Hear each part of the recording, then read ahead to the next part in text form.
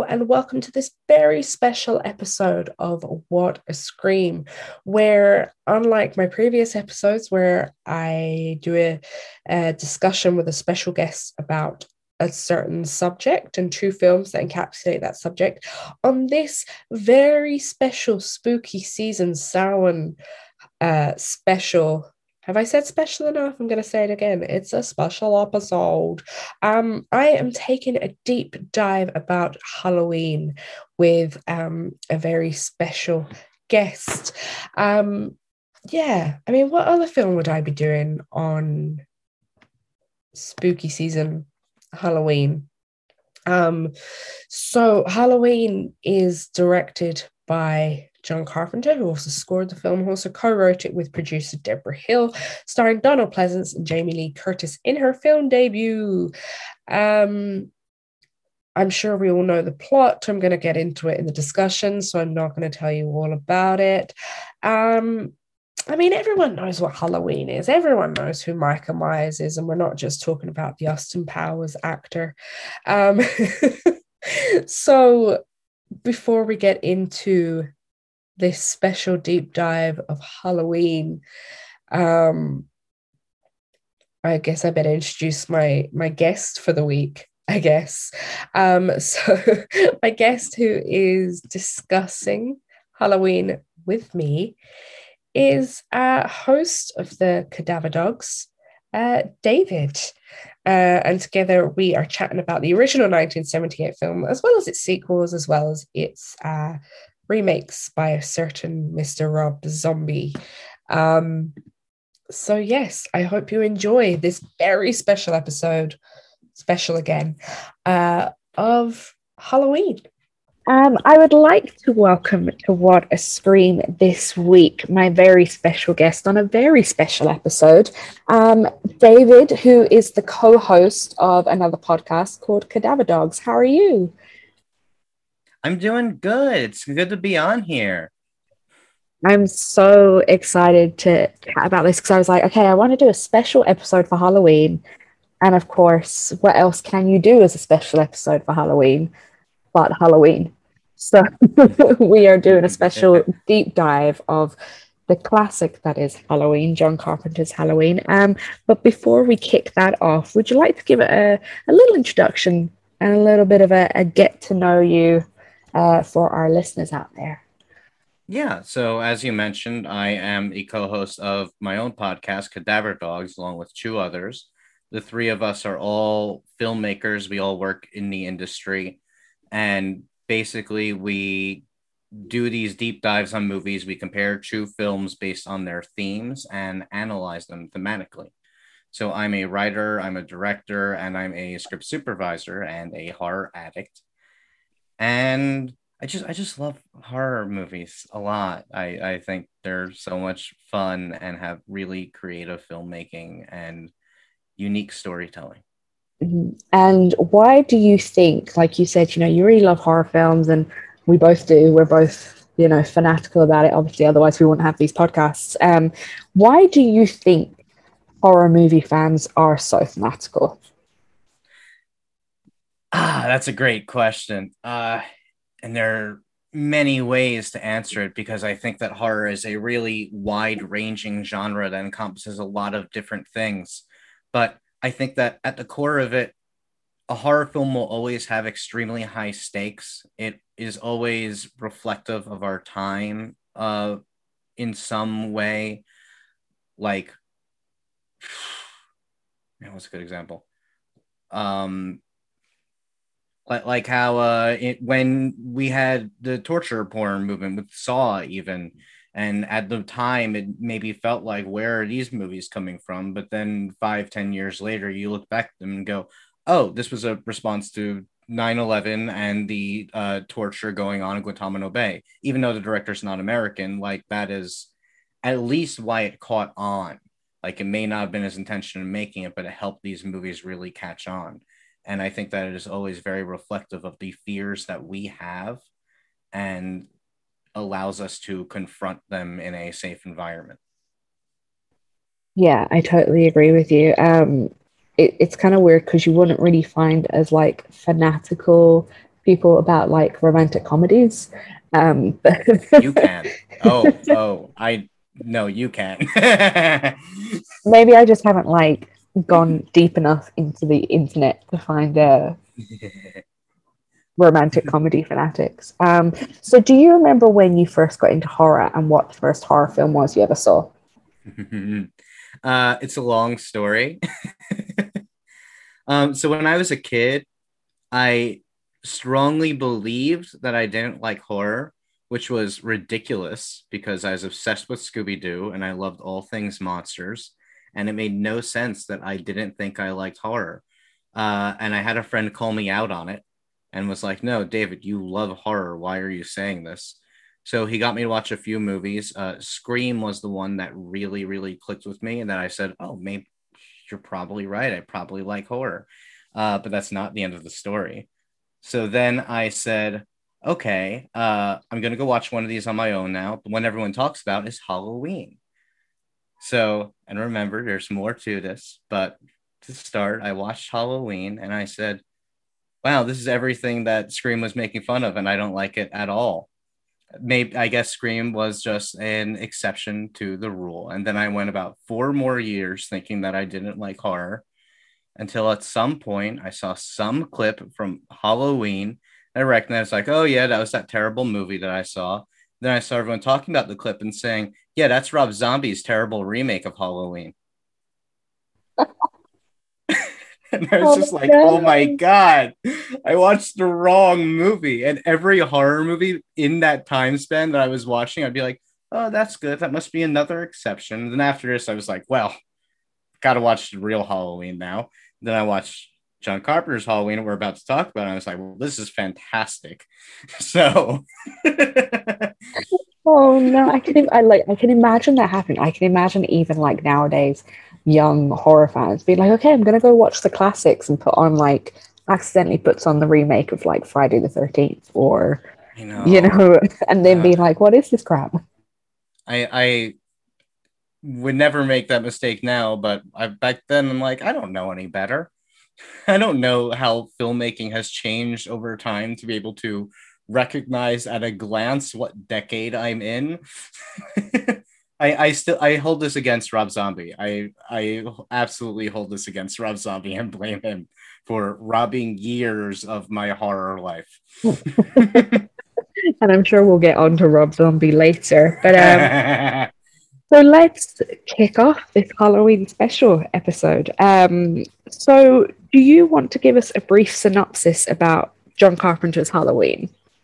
Great. So John Carpenter's Halloween, also known as The Good Halloween, it starts off in the early 1960s, and we're watching this cool POV shot as someone murders a young teenage girl. And then we find out that this is a child and her younger brother. 15 years later, he's been in an asylum all this time, but his therapist does not believe, this therapist believes that the thing that is wrong with him is simply that he is pure evil. And this man, Michael Myers, breaks out while being transferred and returns home. It's the night he came home, and he stalks uh, the civilians of this town. In the sequels, they give him more motivation. They say he's the sister. They say he's the brother of Laurie Strode, that she was his younger sister. But in the original, there's none of that. He has no motive. He is just stalking teenagers and killing them because he really likes killing.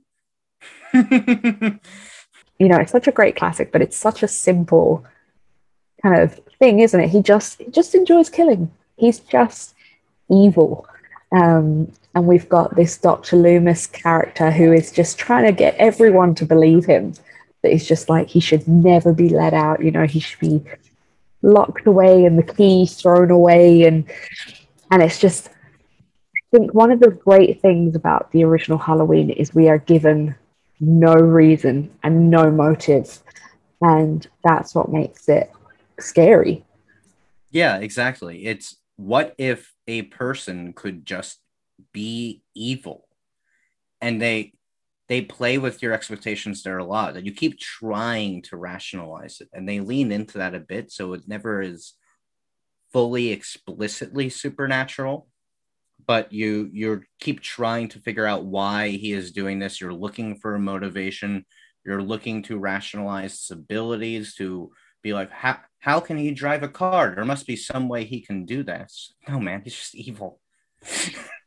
It was great. So when I was watching it last night, he hijacks a car, and the head of the psychiatric unit is like, well, they couldn't have got far. He doesn't know how to drive. And I was like, that's right. How does he know how to drive? And then Dr. Loomis is like, well, he must have learned somewhere. And it's just, it's got these little flecks of comedy in it, which I find quite good in such like a heavy film. And about the whole evil thing, when I was reading up about Halloween, when Deborah Hill and John Carpenter were writing it, they wanted to really kind of focus on the origins of Halloween, which is Samhain, like a Celtic festival. And the idea behind Samhain is that evil is just evil, that you cannot get rid of it, you cannot kill it. It is just there, and it's something you have to live with. And that's what kind of comes across in Michael. Oh, wow, that's so cool. I never even thought of it that way. I was even thinking last night, I'm like, I wonder why this had to be set at Halloween. Why is that an important part of it? So that's a really cool way to explain it. Yeah, but apparently John Carpenter was approached after he'd done Assault on Precinct 13, and whoever, the studios, whatever, came to him and were like, look, we want you to write this film about a psycho killer who kills a bunch of teenagers. And he was like, okay, we'll call it The Babysitter Killer. And they were like, yep. How about we set it at Halloween and call it Halloween? And that's the starting point. That's when him and Deborah Hill were like, oh, okay, could you imagine if it was called The Babysitter Killer? You'd be like, ooh. I know. I've heard that name. I mean, that name sounds kind of fun, but it's in the same way of like Sorority House Massacre or something. That's what that sounds like. It feels like a more B grade slasher film, and not the perfection masterpiece that is John Carpenter's Halloween. Exactly. I mean, and of course, it had a lot of influence from like Alfred Hitchcock's Psycho and Bob Clark's Black Christmas. Yep. Are those influences strong for you when you watch them, or do you really feel that it's like a kind of a defining moment of horror by itself? I think Psycho and Peeping Tom are really like the origins of the slasher. I absolutely consider Psycho to be a slasher, and I think it's silly when people don't. Halloween, I think, is very clearly directly influenced by Black Christmas, that so much of the plot and filmmaking feel very much in parallel. Even like the POV style of the kills comes right from Black Christmas. A lot of the tropes come from Black Christmas. A lot of the direction and the camera work comes from that as well. But it still stands out on its own at the same time. I think it kind of takes that movie, which is much more grounded and realistic, and adds this oomph of you described it as comedy. I would describe it almost as the absurd, but not in a comedic sense, but in this almost surreal, something doesn't quite make sense about this, and I can't place what it is, but it's freaking me out. Yeah, I definitely feel like you said with the involvement of a point of view camera, that's what also adds to the uncanny of it, because we as the audience are being forced to view something from a killer's perspective, and it's from the very get-go. It's the very opening scene that we are forced to view this murder of a teenager from the killer's perspective. So it feels very voyeuristic, and it puts us in an uncomfortable position. And I think that adds, along with like this weird supernatural element that Michael has, it definitely adds to the weirdness of it. Yeah, it's voyeuristic, but at the same time, I think that a lot of people have interpreted it as being about sex, and there's definitely an argument to be made for that. but I don't think Michael is killing out of anything sexual. Even in that opening scene when he's murdering his sister, she's like mostly naked, her breasts are out, but the camera just tilts up and he's looking at the knife as it comes up, not as it's going down, as it's coming up. Like he is more fascinated by the act of killing than he is by the murder itself. So getting on to like that subject of murder and sex, especially in the slasher genre, Halloween was kind of thought of as one of the first to be like that kind of cements this trope that if you have sex, you die. Yeah. Do you think that was like a moral thing that the writers were trying to get across, or do you think it was just like they're just being teenagers and they happen to get killed? I don't think the writers put that much thought into it. It's definitely there in the movie. I don't think there was any conscious conversation where they were like, oh, well, if they have sex, then they have to die because sex is wrong. But at the same time, that is absolutely baked into the film that Laurie is the survivor and she is also the version of the group. This is actually one of the very few movies that lines up with that trope perfectly. She still does do drugs. She they have the scene where she's smoking marijuana, but but even then, she clearly is not as experienced that she can't stop coughing afterwards. So it's more she's trying to be cool, and this isn't her lifestyle. And I think that's almost just even in a subconscious way that it's just something that they did to make her feel more likable, feel more innocent. We always think of the innocence as like they can't be endangered. It's if a child is being stalked, then we give them more value than someone who's older. And I think it kind of more goes along with that. I don't know. Yeah. What do you think? Yeah, I kind of agree. I mean, I think for every film that came after it, it was very much like, especially with the time in which it came out, you know, in the 80s, that the golden era of slasher, it was very much like if you have sex, you'll be punished, and you know, you must be virginal and perfect, and then you'll survive and whatever. But I definitely think it was just what happened in Halloween. You know, Michael was stalking these teenagers, and they're at their most vulnerable when they're drinking, doing drugs, or having sex. So that was the perfect time to kind of get them, and that was it. Yeah. It wasn't any moral tale or anything. So getting on to Laurie, she is kind of the first fully actualized final girl trope that then, I mean, obviously we had it before in Psycho and in Black Christmas, but it felt like Laurie Strode was the very first stereotype of the final girl trope. Do you feel the same way? Do you think she is, you know, the grandmother of final girls, as it were? I think she's the template that all the later final girls followed or kind of have to play off to some extent. But I would not discount Jess from Black Christmas, who I think is extremely underrated and amazing. And I also wouldn't discount Sally from Texas Chainsaw Massacre, who I think is the real birth of the trope, even though she's not a very interesting character. With apologies. I love Texas Chainsaw Massacre, but it's not really a character movie. Not really, no. Laurie is the one that brought all of these tropes that we associate with the final girl and cemented them in the genre. And a large part of that is just because this is the movie that every other movie copied for the next decade. Yeah, absolutely. I mean, even nowadays, we still have copies of Halloween and Laurie Strode, and it became very much like a teen slasher 101. And even not in slashers, even in like supernatural films or science fiction, it was still, they still borrowed a lot from Halloween.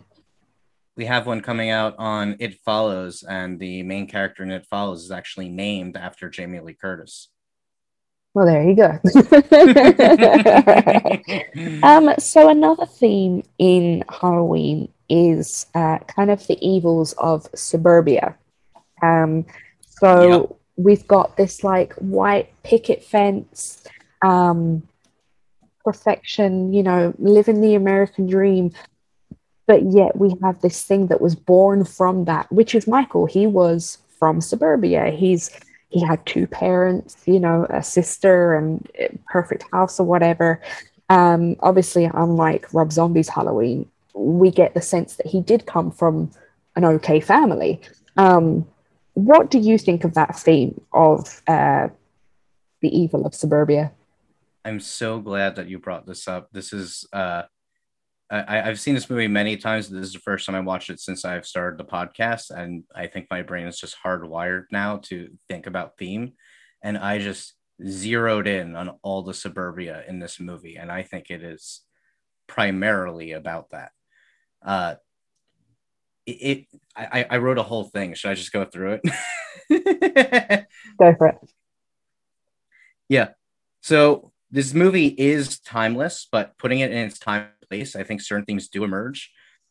American suburbia is still shockingly modern. It really only emerged in the aftermath of World War II when veterans were coming home. They wanted to put the horrors of war and of the Great Depression behind them, and everyone just went full on in this. We got into the late 40s and the 50s, the I Love Lucy era, as I would call it, where everything is lovey-dovey and perfect. The greatest threat during that era was outsiders. It was communism. And kind of just no one even really noticed as people in suburbia, especially women, just sort of dwindled away and were forgotten. But then the 60s, those cracks started to emerge. We begin to see how unhappy the women were. The Vietnam War is slowly building in the background. Teens, which are also a really modern invention, began to rebel. We got the Beatles, we got Woodstock, we got Charles Manson. It was the war at home. And that led into the 1970s when everything just came crashing down. That was the Watergate scandal. That was Nixon resigns, Ford pardoned Nixon. Vietnam War has ended, and we have absolutely nothing to show for the past decade and a half of torment. The new president is Jimmy Carter, and he's very nice, but he's a fucking peanut farmer. What's he going to do? Americans are hopeless and afraid. It's like the entire country is suffering from this collective PTSD. So Michael Myers comes in, and he's just some guy who was raised, he was brewed by this American suburbia, and he is American. Judith is killed by her own brother. It's this idea that we can't trust each other, and we can't trust authorities to be helping us. We can't trust the suburbs. The heroes are completely helpless. All they can do is hope and pray that someone else saves them. They aren't able to fight the danger or even recognize it. We see Michael's face at the end of the movie, and if you were to encounter that face in everyday life, like, it wouldn't raise a single red flag. You wouldn't even know to be afraid. It's not just stranger danger. It's literally the death of the American dream. That was amazing. I couldn't have put it any better. Mic drop. Exactly. Walk off. That's the end of the podcast. Thank you. But we do, at this point when it came out, we did see, I mean, I hate putting it back to like people like Ted Bundy. Not Ted. Yeah, Ted Bundy. I was like, absolutely. Ted Bundy, is that a word? Yeah. I mean, everyone thought he was I mean, obviously he had a bit of a family scandal, but everyone thought he was the nice boy from a good family, and he seemed really nice and charming and blah, blah, blah, blah, blah. It turned out he was the biggest monster of them all. And we just have this thing where we're always taught to like fear the inner city and fear the poor and the poverty and blah, blah, blah, blah, blah, when really there's so much evil within middle class white suburbia that kind of hiding beneath this mask, which is exactly what Michael Myers represents.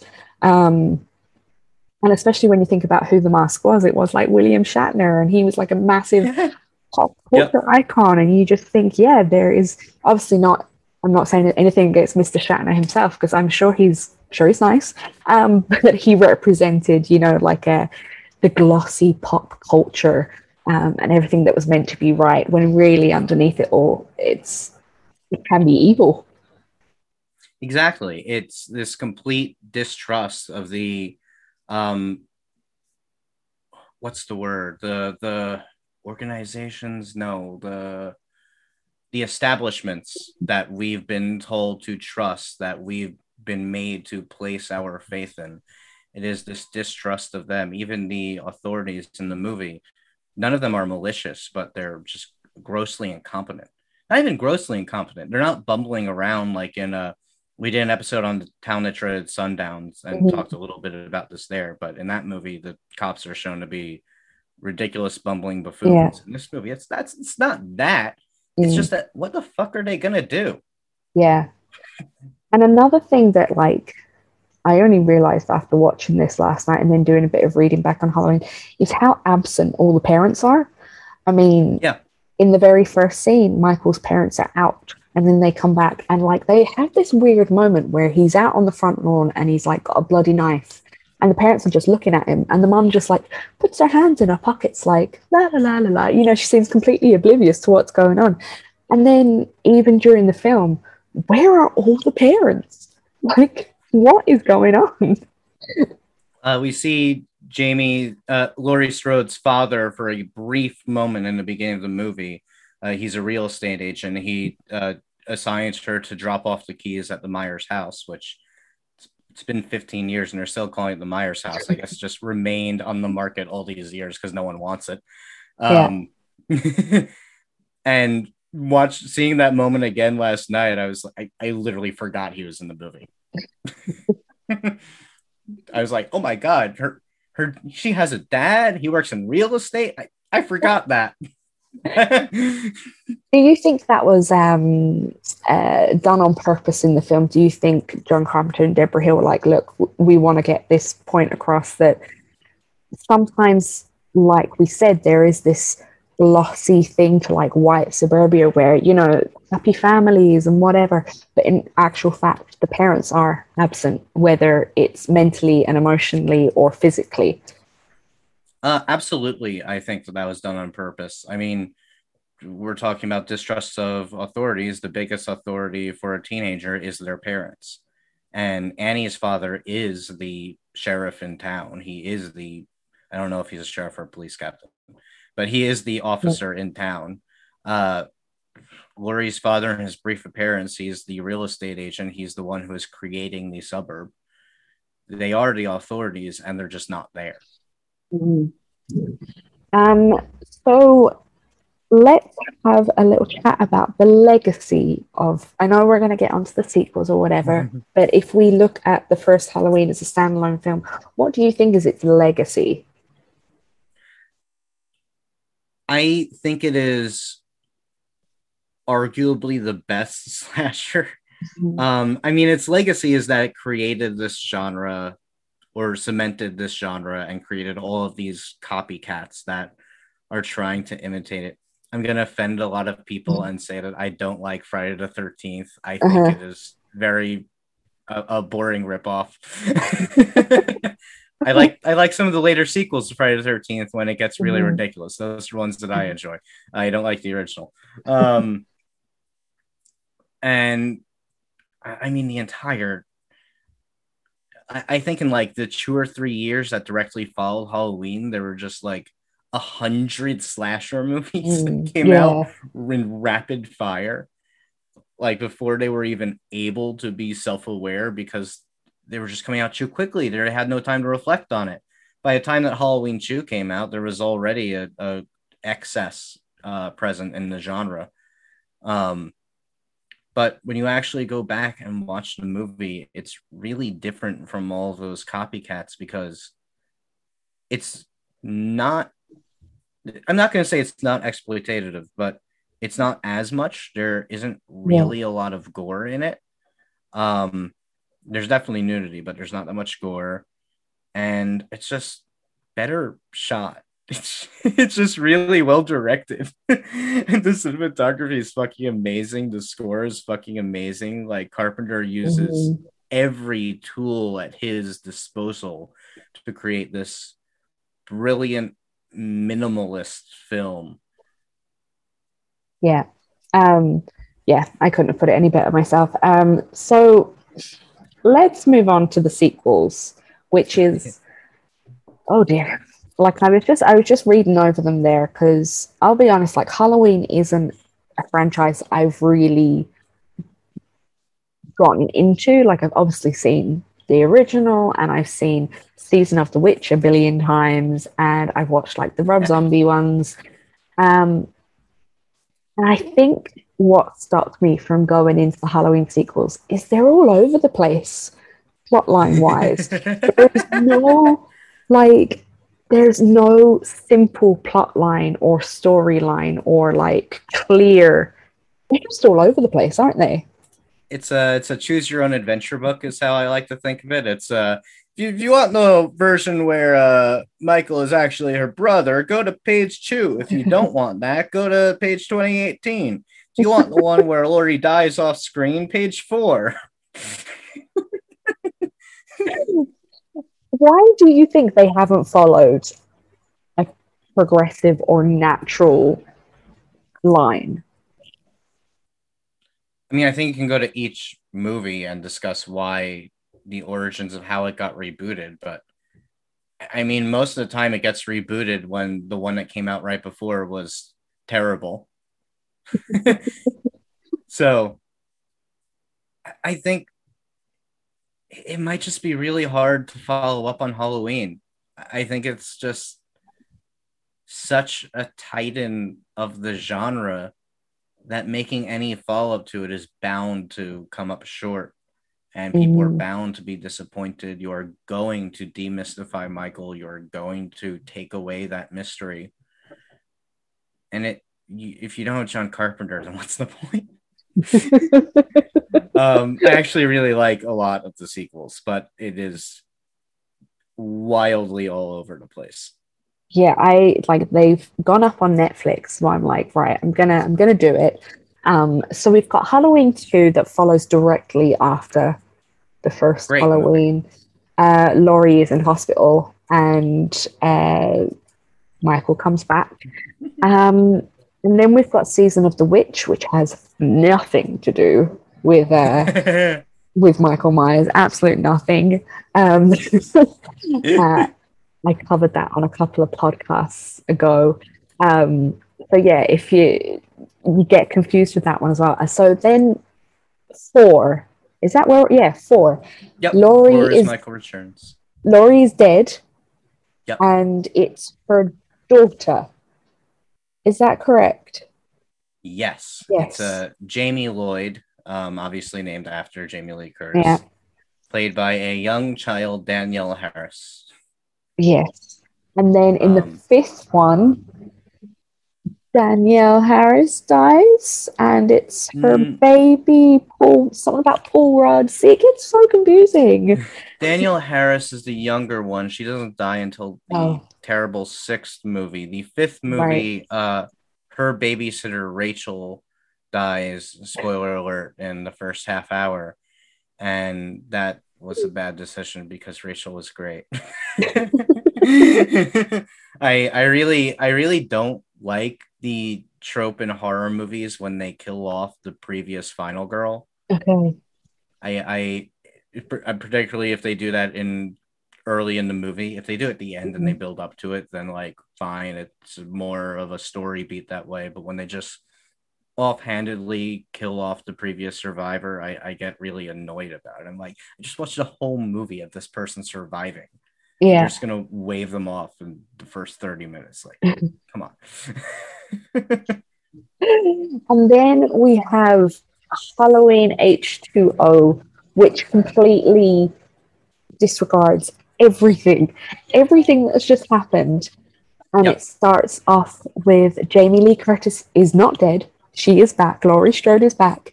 And she faked her own death and now has a son.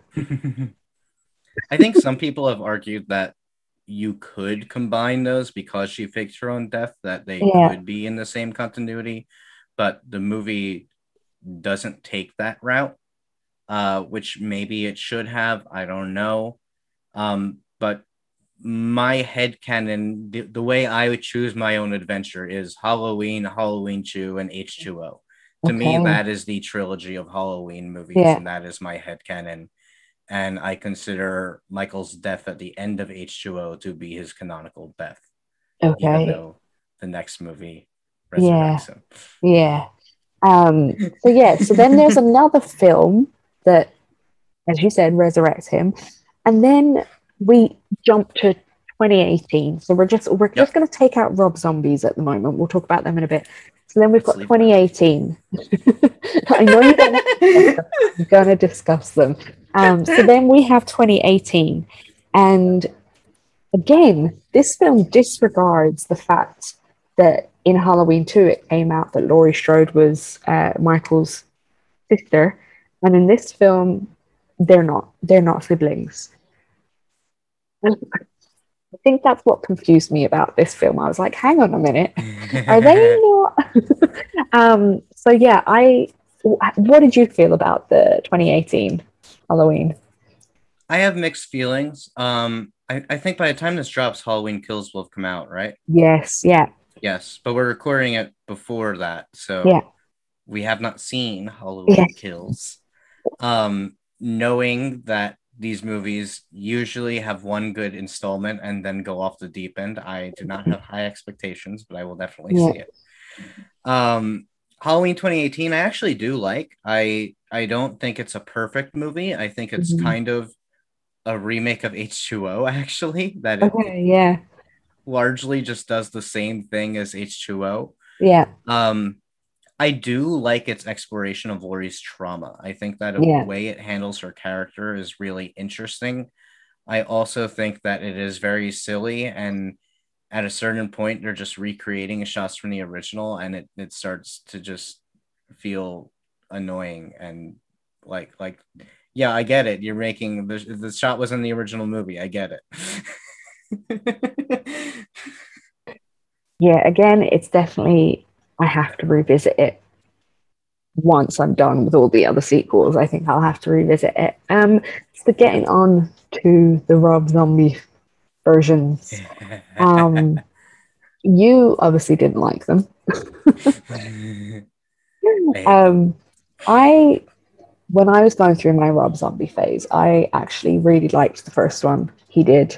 Um, I liked how it kind of went back and it went through Michael's childhood. Obviously, it changed it completely from the first one, and I kind of liked it. I kind of appreciated it. Second one, you can just forget about it altogether. But I will admit, it was just because I was going through my Rob Zombie phase. I never went through a Rob Zombie phase. I've seen I have seen House of a Thousand Corpses and Devil's Rejects. I didn't like those either. I don't like his filmmaking style. I think his music is really good.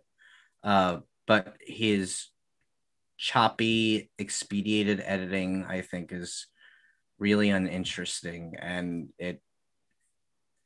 he like I find that he leans more into the exploitation angle that I find not that interesting, and even his filmmaking to me is sloppy. Like comparing the deaths of Judith in both of the movies, in the original it's a oneer. I mean, John Carpenter mostly plays Halloween. He doesn't really go in for like the shot reverse shot coverage of dialogue at any point. It's always he always plays these dialogues out in a single shot, and I think that that works really well in that movie. And then in Rob Zombies, you even have like the death of Judith Myers, where you're cutting back and forth between Michael and Judith, and it's in these really tight close-ups, which I guess he's trying to place the emphasis on their characters and their emotions, but I think it looks more generic and less scary. It doesn't have the style that Carpenter had, if that makes sense. Yeah, absolutely.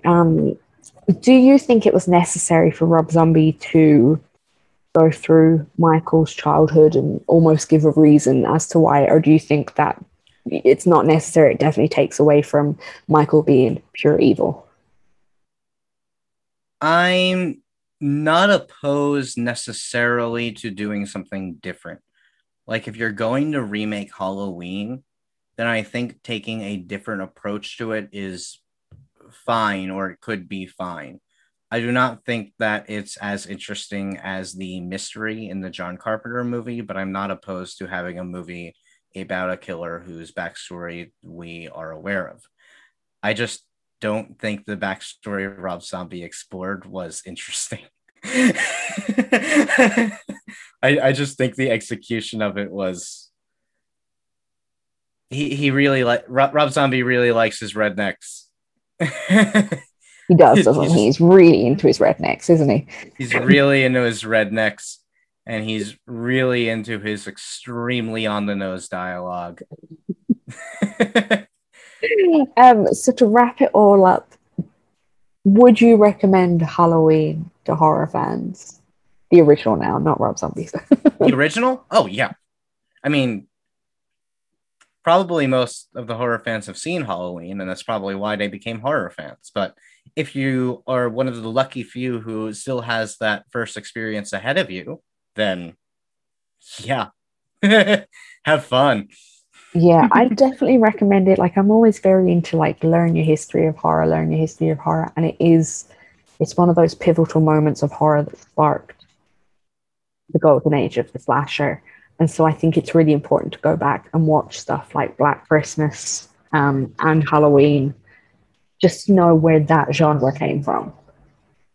Yeah, exactly. And I mean, I think Black Christmas and Halloween are both better than most of the other slashers. So there's that too.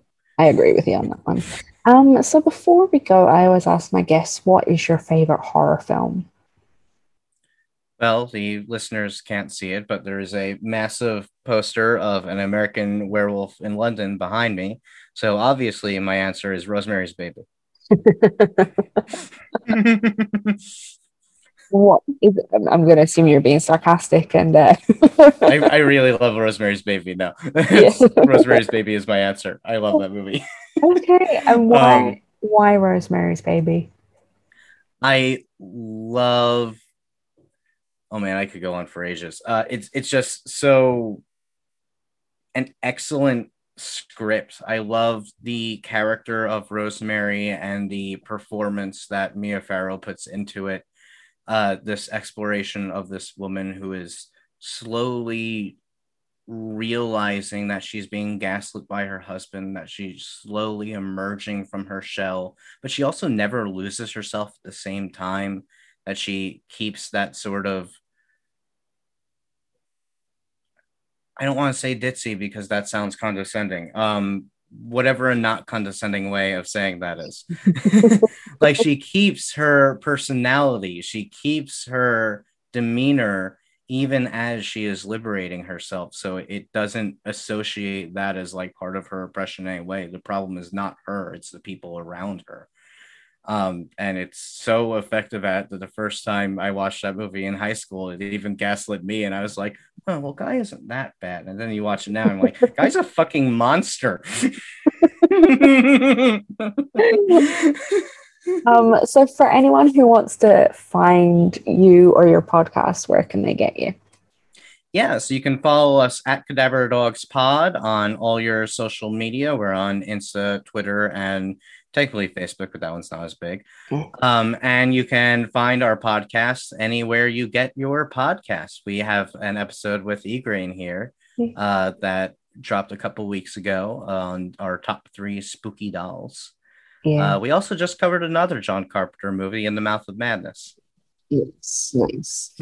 So thank you so much for coming on and doing this Halloween special with me. Yeah, it was an awesome conversation. I had a lot of fun. Great, and happy Halloween. Happy Halloween. So that was my chat there with David from Cadaver Dogs about John Carpenter's 1978 classic Halloween. I hope you enjoyed this episode and going in deep to another classic horror. I know we've done The Exorcist and The Shining beforehand. Do you have any suggestions about what other classic horror films you would like to see as a deep dive? Let me know. Come at me on Twitter at what_scream, or on Instagram and Facebook at What a Scream podcast. As always, I hope you are enjoying the season that is upon us. And I hope you have a really safe Halloween, whatever you end up doing. I hope you have a fantastic Samhain. For all my Mexican listeners, I hope you have a good, safe Day of the Dead on the 1st of November. And as always, stay horrific. Goodbye. Shouldn't be scared of Dracula. Shouldn't be scared of